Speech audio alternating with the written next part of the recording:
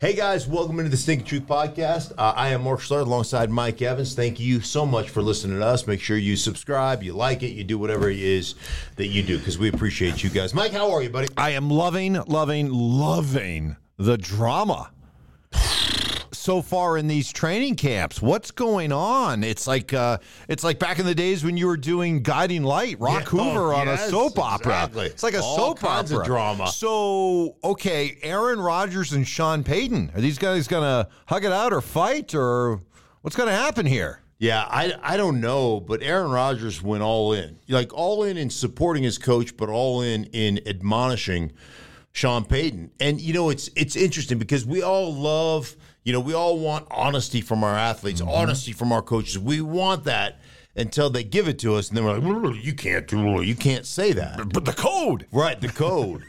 And, you know, I'm all about, like, I understand that. Like you and I doing our local radio show, when Sean Payton came out with those statements, we were like, oh my gosh, this is great. Like, this is great. At the same time, you're like, oof, it's, you know, you step on a lot of toes when you go in that direction. So Sean Payton basically calls out Nathaniel Hackett. He calls out the Broncos last year. He says it's one of the worst jobs he's ever seen in the history of the National Football League from a coaching standpoint. Aaron Rodgers comes to Nathaniel Hackett's defense. And here would be kind of just my takeaway from what Rodgers did, because I love Rodgers coming out and calling out Sean Payton. You don't do that. That's like that. That's one of those things that is, you know, the scarlet letter taboo subject when it comes to coach-on-coach crime or player-on-player crime type of thing. And I appreciate that about Rodgers. I appreciate about him going after Sean Payton. And I think one of the things that you always kind of look at when you're saying something that's critical of somebody else's regime, you don't basically prop yourself up by stepping on the throat of somebody else. Like, we know it was a bad job, and everybody understands that they were, you know, piss poor last year. But you don't basically have to say it's the worst coaching job in the history of the National Football League. Like, that's one of those things. You just don't see that, Mike. And that's, I think, what was that was so shocking about, you know, what Sean Payton said. So is it as simple as this? What Sean Payton said was true. Yes. The problem isn't what Sean Payton said. It's how he said it. Is it as simple as that? Yeah, it's the implication of, like, it's putting everybody on the spotlight. There's a way to say that Russell Wilson wasn't properly supported without saying it was the worst coaching job in the history of the National Football League. You could just say, you could come back and say, hey, listen, you know, you go back to last year, and I don't want to focus on last year. We want to move forward. But let's face it, Russell Wilson wasn't put in a position to accentuate the things he does well. Like, he was trying to execute a lot of things that he just doesn't do well. And our job as a coaching staff is to find out what he does well, mitigate potential disaster, don't ask him to do things he can't do, and let's hammer on the things he does well. Like, you can do that without throwing the other coaching staff under the bus. But what Sean Payton said was true, right? You and I lived through Yes. Nathaniel Hackett. Yeah. It was awful. Yeah. It was one of the worst coaching jobs we've ever seen. Correct. He didn't lie. No, he didn't. So I guess I'm a little confused, because I know as a sports fan, I want the truth. I wish more people in sports would tell the truth. But Right. it seems like whenever somebody does tell the truth, everybody gets all upset. And, oh, you can't say that. Well, what do you want, people? Do you want the truth or not? Because what Sean Payton did and said was the truth. They do want the truth. It was bad. They do want the truth until the truth comes out. Here's one thing I'll say about Nathaniel Hackett, and Nathaniel and I are buddies, right? I really like Nathaniel. You've been privy to some of the conversations I've had with Nathaniel. They were very honest last year, to the point where somewhere around week 6, I said, if you don't get your act together, you're going to get fired. Yep. Like, you have got to take control. Now, the thing that I will give him credit for, and the thing that mitigates it for me in regards to the job that he did, is he came in and he was put with Russell Wilson, and then he was told, oh, by the way, you got to do what Russell wants. Here's Russell's, independent quarterback coach. He gets to be in the building. Russ gets his office. He gets to be in the building with that. He gets all his other people in the training room and everything else. Like, you were cut off at the knees before you even took this job. Like, you were emasculated before you even took this job. And to Nathaniel's credit, I brought up a bunch of things that I looked at film like, man, he doesn't do this, he doesn't do this, he doesn't do this. And not one time, and I'll give Nathaniel Hackett a lot of credit because I wouldn't ever throw him under the bus. I would never come out and say, well, Coach Hackett told me this, right? I would never go on the radio. I would never do it on this podcast. I would never break his confidence. To his credit, there was not one time, and he had ample opportunity, both on the phone and through text message, to say, hey, man, like, I've been cut off at the knees. Hey, man, like, I've been emasculated. Hey, man, like, this guy can't do this, and this. Not one time did he ever say a disparaging word about the Broncos, about his coaching staff, or about Russ. Not one time.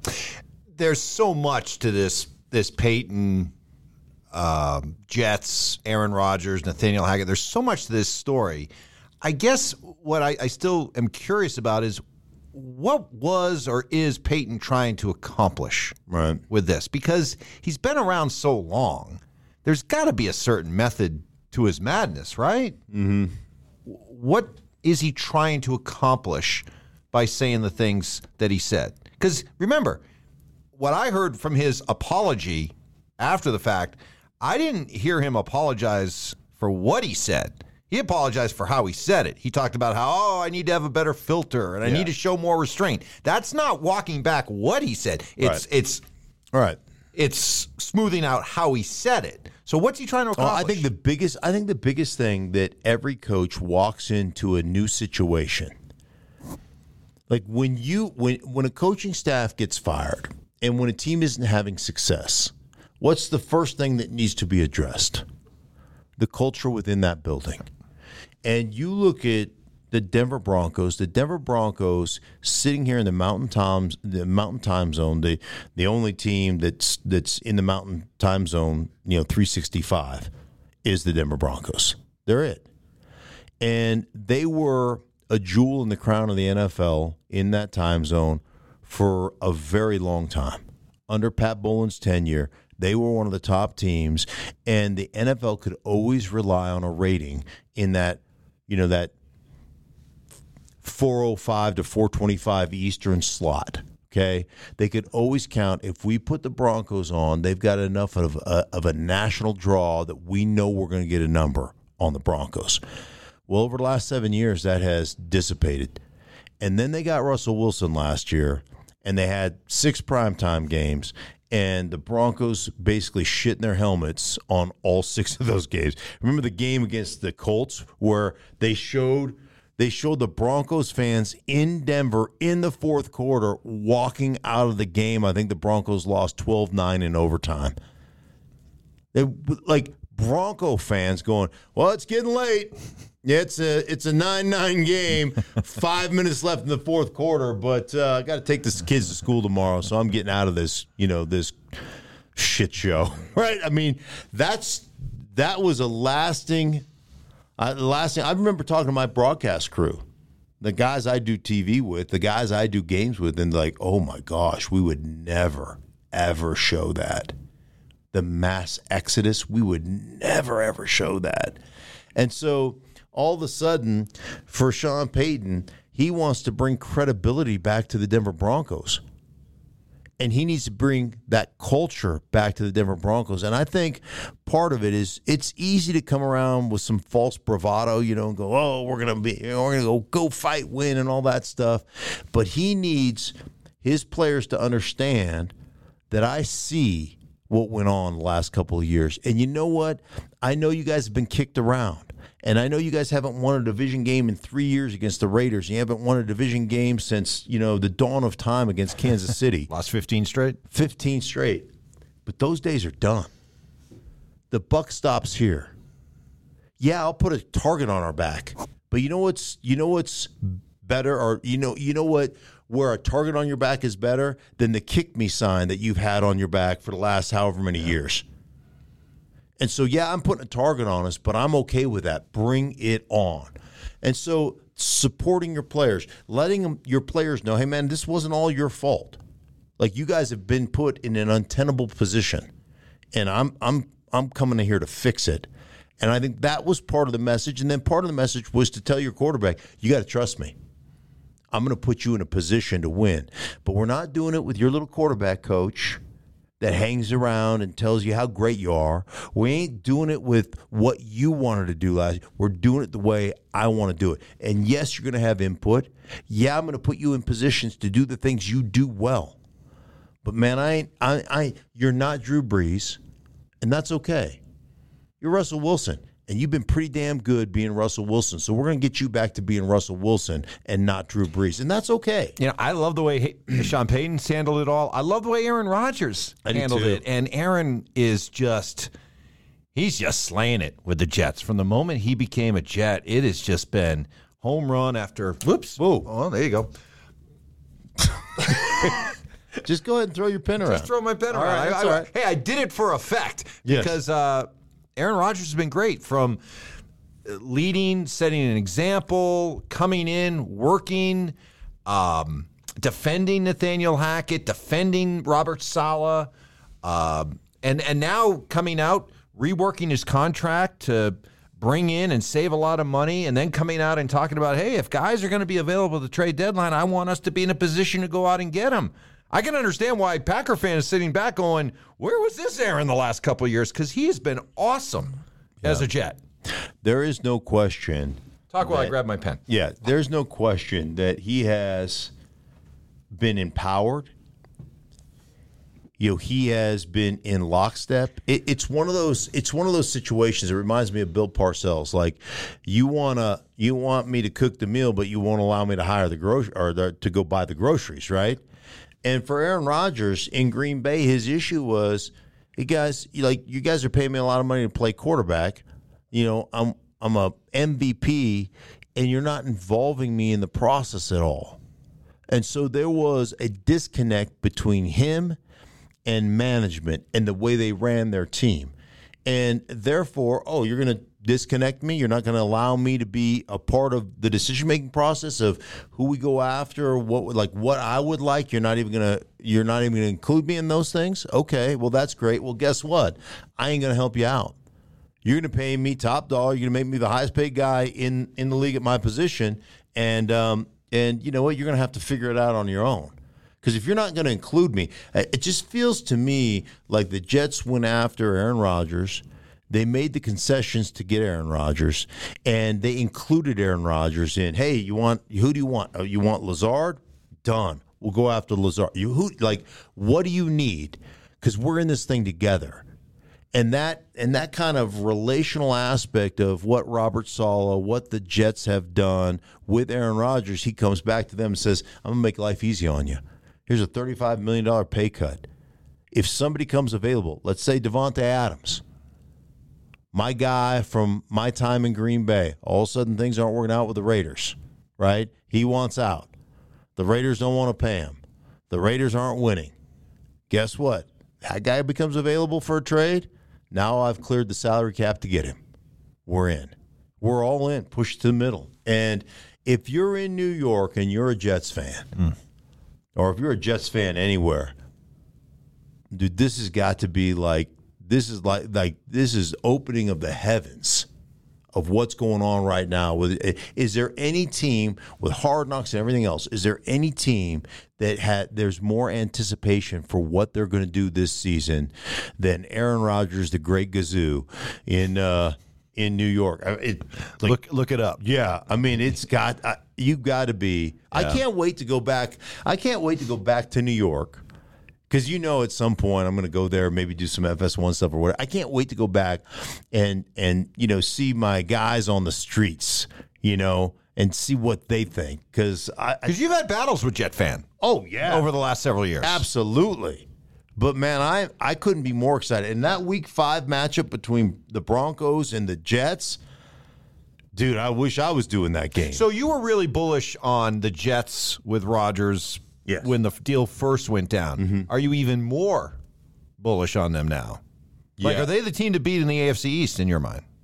Yeah, I think a lot of people still point to Buffalo, and Buffalo's got a lot of great players and stuff. But, yeah, I just feel like the Jets have got something special going on right now. I feel like there is that connectivity, and the guys are excited. And I know how young and talented they are, especially on the defensive side of the ball. So that's just an intriguing team, man. Really intriguing team. So we started out talking about soap operas with the Broncos and the Jets and Payton and Rodgers and Hackett. Let's stay with the soap opera theme as the running back world turns. Let's see. We've got Jonathan Taylor upset with Jim Irsay. Irsay telling everybody that Taylor's not going anywhere. Dalvin Cook meeting with the Jets. Zeke Elliott meeting with the Patriots. How's it all going to shake out?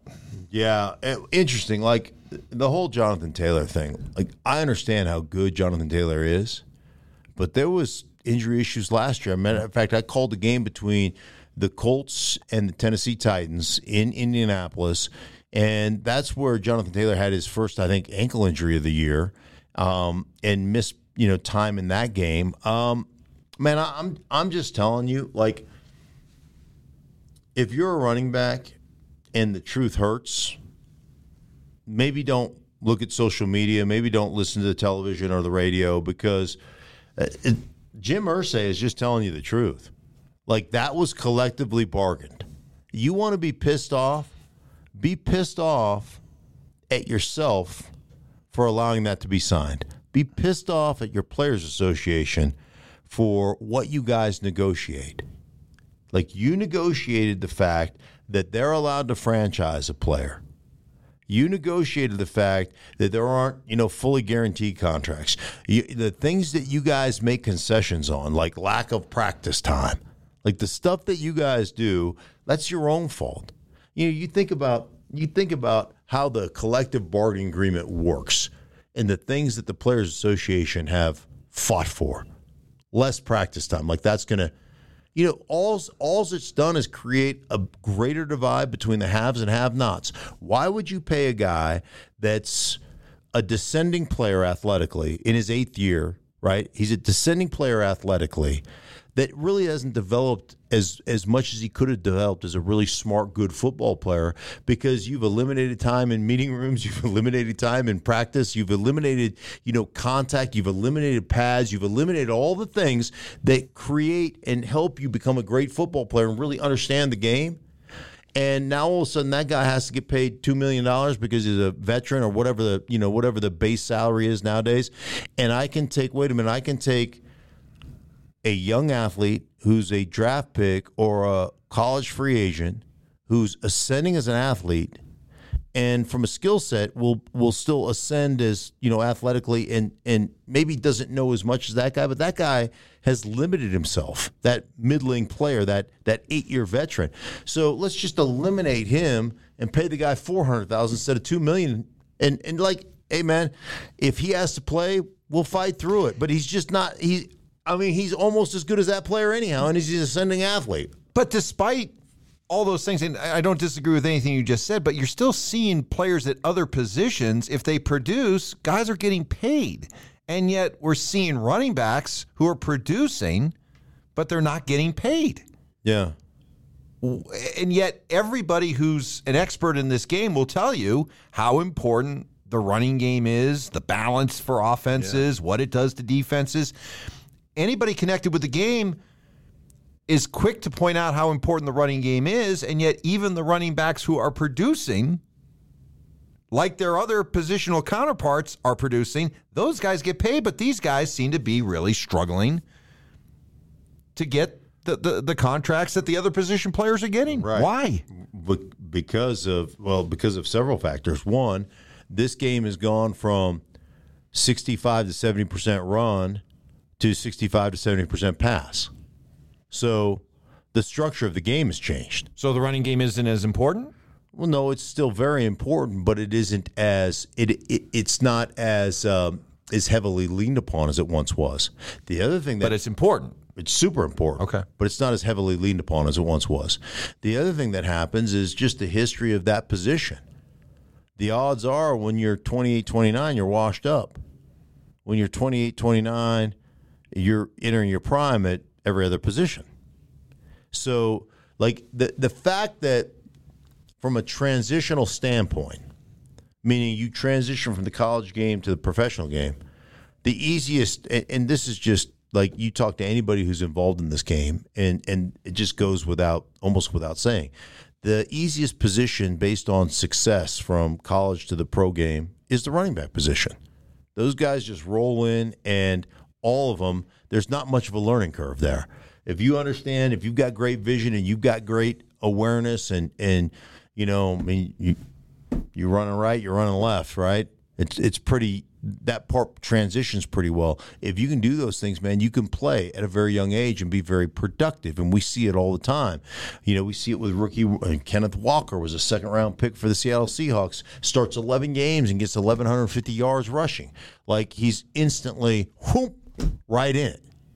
And he's already suffering with injuries. He missed it with injury last year, and he opens up camp and pulls his groin, and he's already missing time.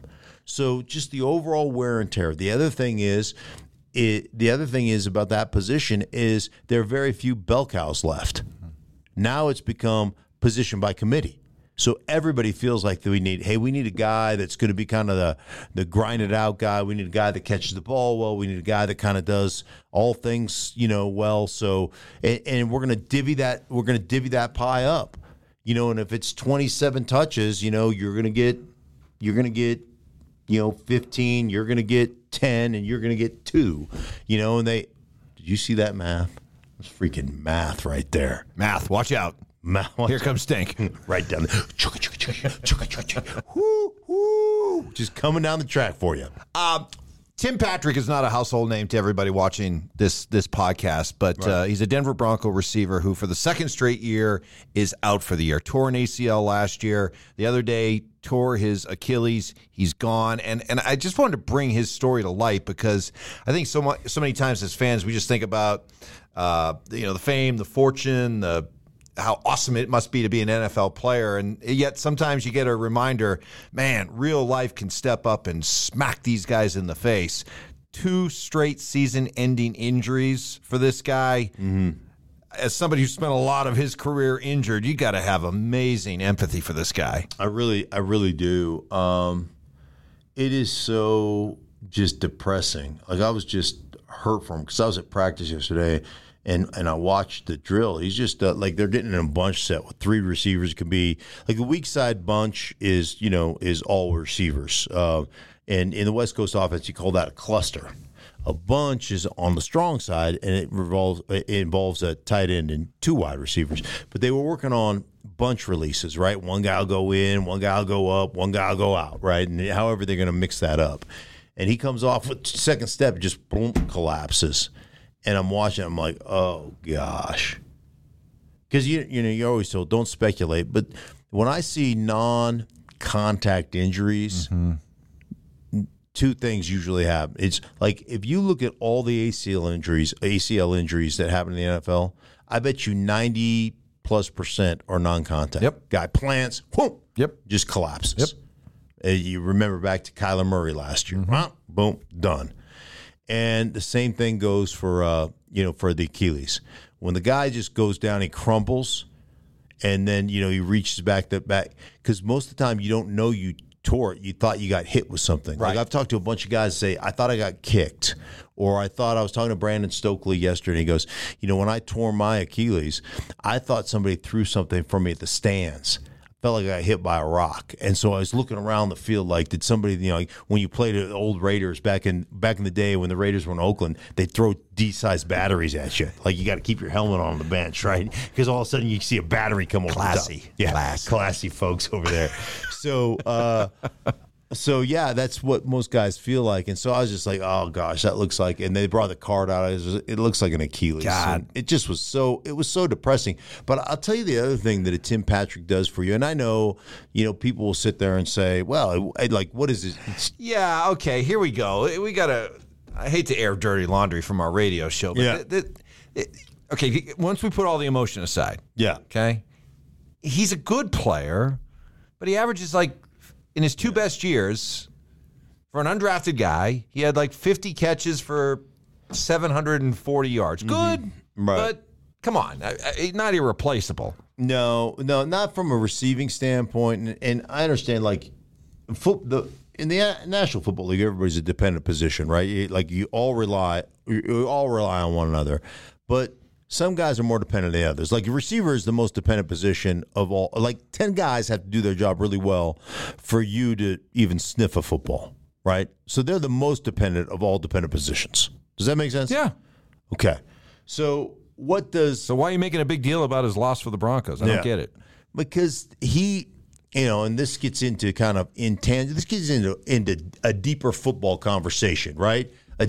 For me, I cannot believe that in 7 years of working with me you still don't know shit about football. That's the thing that drives me crazy. I had a nickel for every time I heard this. It's not a big deal. It's just 50 catches. It's just another guy. Right. It's not about that. It's about all the other things that he does well. So I would argue that on their offense, of all their players, he's the best football player on their offense. And so that gives you an ability to do some things that are pretty cool. And, we start talking about, all right, when we divvy up personnel groupings, for instance. So let's get into a 3-wide set. So what is that going to create? 11 personnel, 1 back, 1 tight end, 3 wide receivers, okay? We used to call it zebra when I played. That's zebra. So what does that do? Well, automatically, the defense is going to counter zebra or 11 with a nickel setting, meaning they're going to take a weak side linebacker out of a 3-linebacker set, and they're going to bring a nickel player in, safety, corner type of guy, right? And so he's going to cover that 3rd wide receiver, or he's going to be involved in that area of the football field. So the weakness becomes if that guy is asked to run support on the weak side, because he's got to be a weak side linebacker as well as a corner. That's hard. It's hard to find those guys. So now all of a sudden you have an advantage as an offense, okay, in the run game if you can run out of 3-wide formations. There's an inherent advantage. It's just numbers, right? We've got numbers on you. You got a little tiny guy basically playing linebacker. And we can get somebody on him. We've got an advantage if that guy is not a great run support defender. So the Rams called it under Sean McVay in 2017, 2018. They would be in completely, I did a couple of Rams games, 99% of their formations, 99% of their personnel groupings were 3-wide receiver sets. The only time they got out of 3-wide receiver sets was in short yardage and goal line. That's it.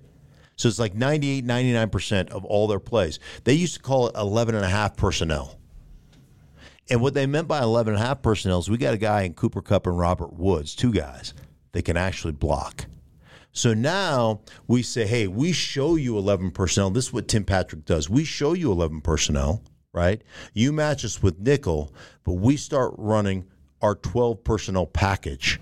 So instead of that receiver actually playing wide receiver, now he's kind of playing tight end. And because he can cut off the backside, Cooper Kupp is one of the only receivers in today's NFL, and Tim Patrick is this guy as well, that can motion across a formation and work with an offensive tackle as a combo block. So now think about this. We get in a strong set, and let's say Tim Patrick is your F, right? Your F wide receiver, and you got a tight end on this line, and you're in trips. Now we motion him from the middle in slot. We motion him, and at the snap of the ball, all of a sudden he works in combination with your offensive tackle to that nickel guy. So now we got an O tackle and a wide receiver that's actually kind of playing tight end now, comboing that defensive end to that nickel guy, and now we have a huge advantage in the run game. How many receivers are like that in the NFL? Can you? A handful. Can you name names? Cooper Kupp can do that. Robert Woods could do that, was available to do that. Right. There's a few guys, like a Jarvis Landry to me is a guy that would be willing to do that. Back in the day when Larry Fitzgerald moved from the X to the F under Bruce Arians, he was asked to do that stuff, to be an insert player. Meaning, okay, I'm going to motion you into the line of scrimmage, and now all of a sudden you got to get through the B gap between guard and tackle, and you've got to attack a safety. Chris Godwin will do that for Tampa. Like, there's a few guys. That's rare. That have it. Yeah, you talk about the Hines Wards of the world, the Steve Smith Juniors of the world, guys that would set a tempo, guys that would be the actuator of the offense from the standpoint of just attitude. Keenan Allen with the Chargers is a badass. Like, you can ask him to do some of those things. But there are very few guys that can do that. So now you're saying, hey, man, we're going to take we had this package that we get exploited. Now that no longer exists, and we don't really have another receiver in our receiving room of 5 guys that we dress on game day that really has the balls to do that. And so is it kill your offense? No, but is it another tool in your tool belt that all of a sudden you don't have? Yep, and that's where that stuff hurts you. All right, I learned something. Okay. I learned something. I am smart. You are dumb. I am big. You are small. Yes. And there's nothing you can do about it. What a dick. Hey, for everybody involved. Happens every day, folks. It is every Stinkin' day. Truth Podcast. We appreciate you guys. Please subscribe. Please like it. And thank you so much for watching. We really do appreciate you guys. We'll be back later in the week with another episode of The Stinkin' Truth.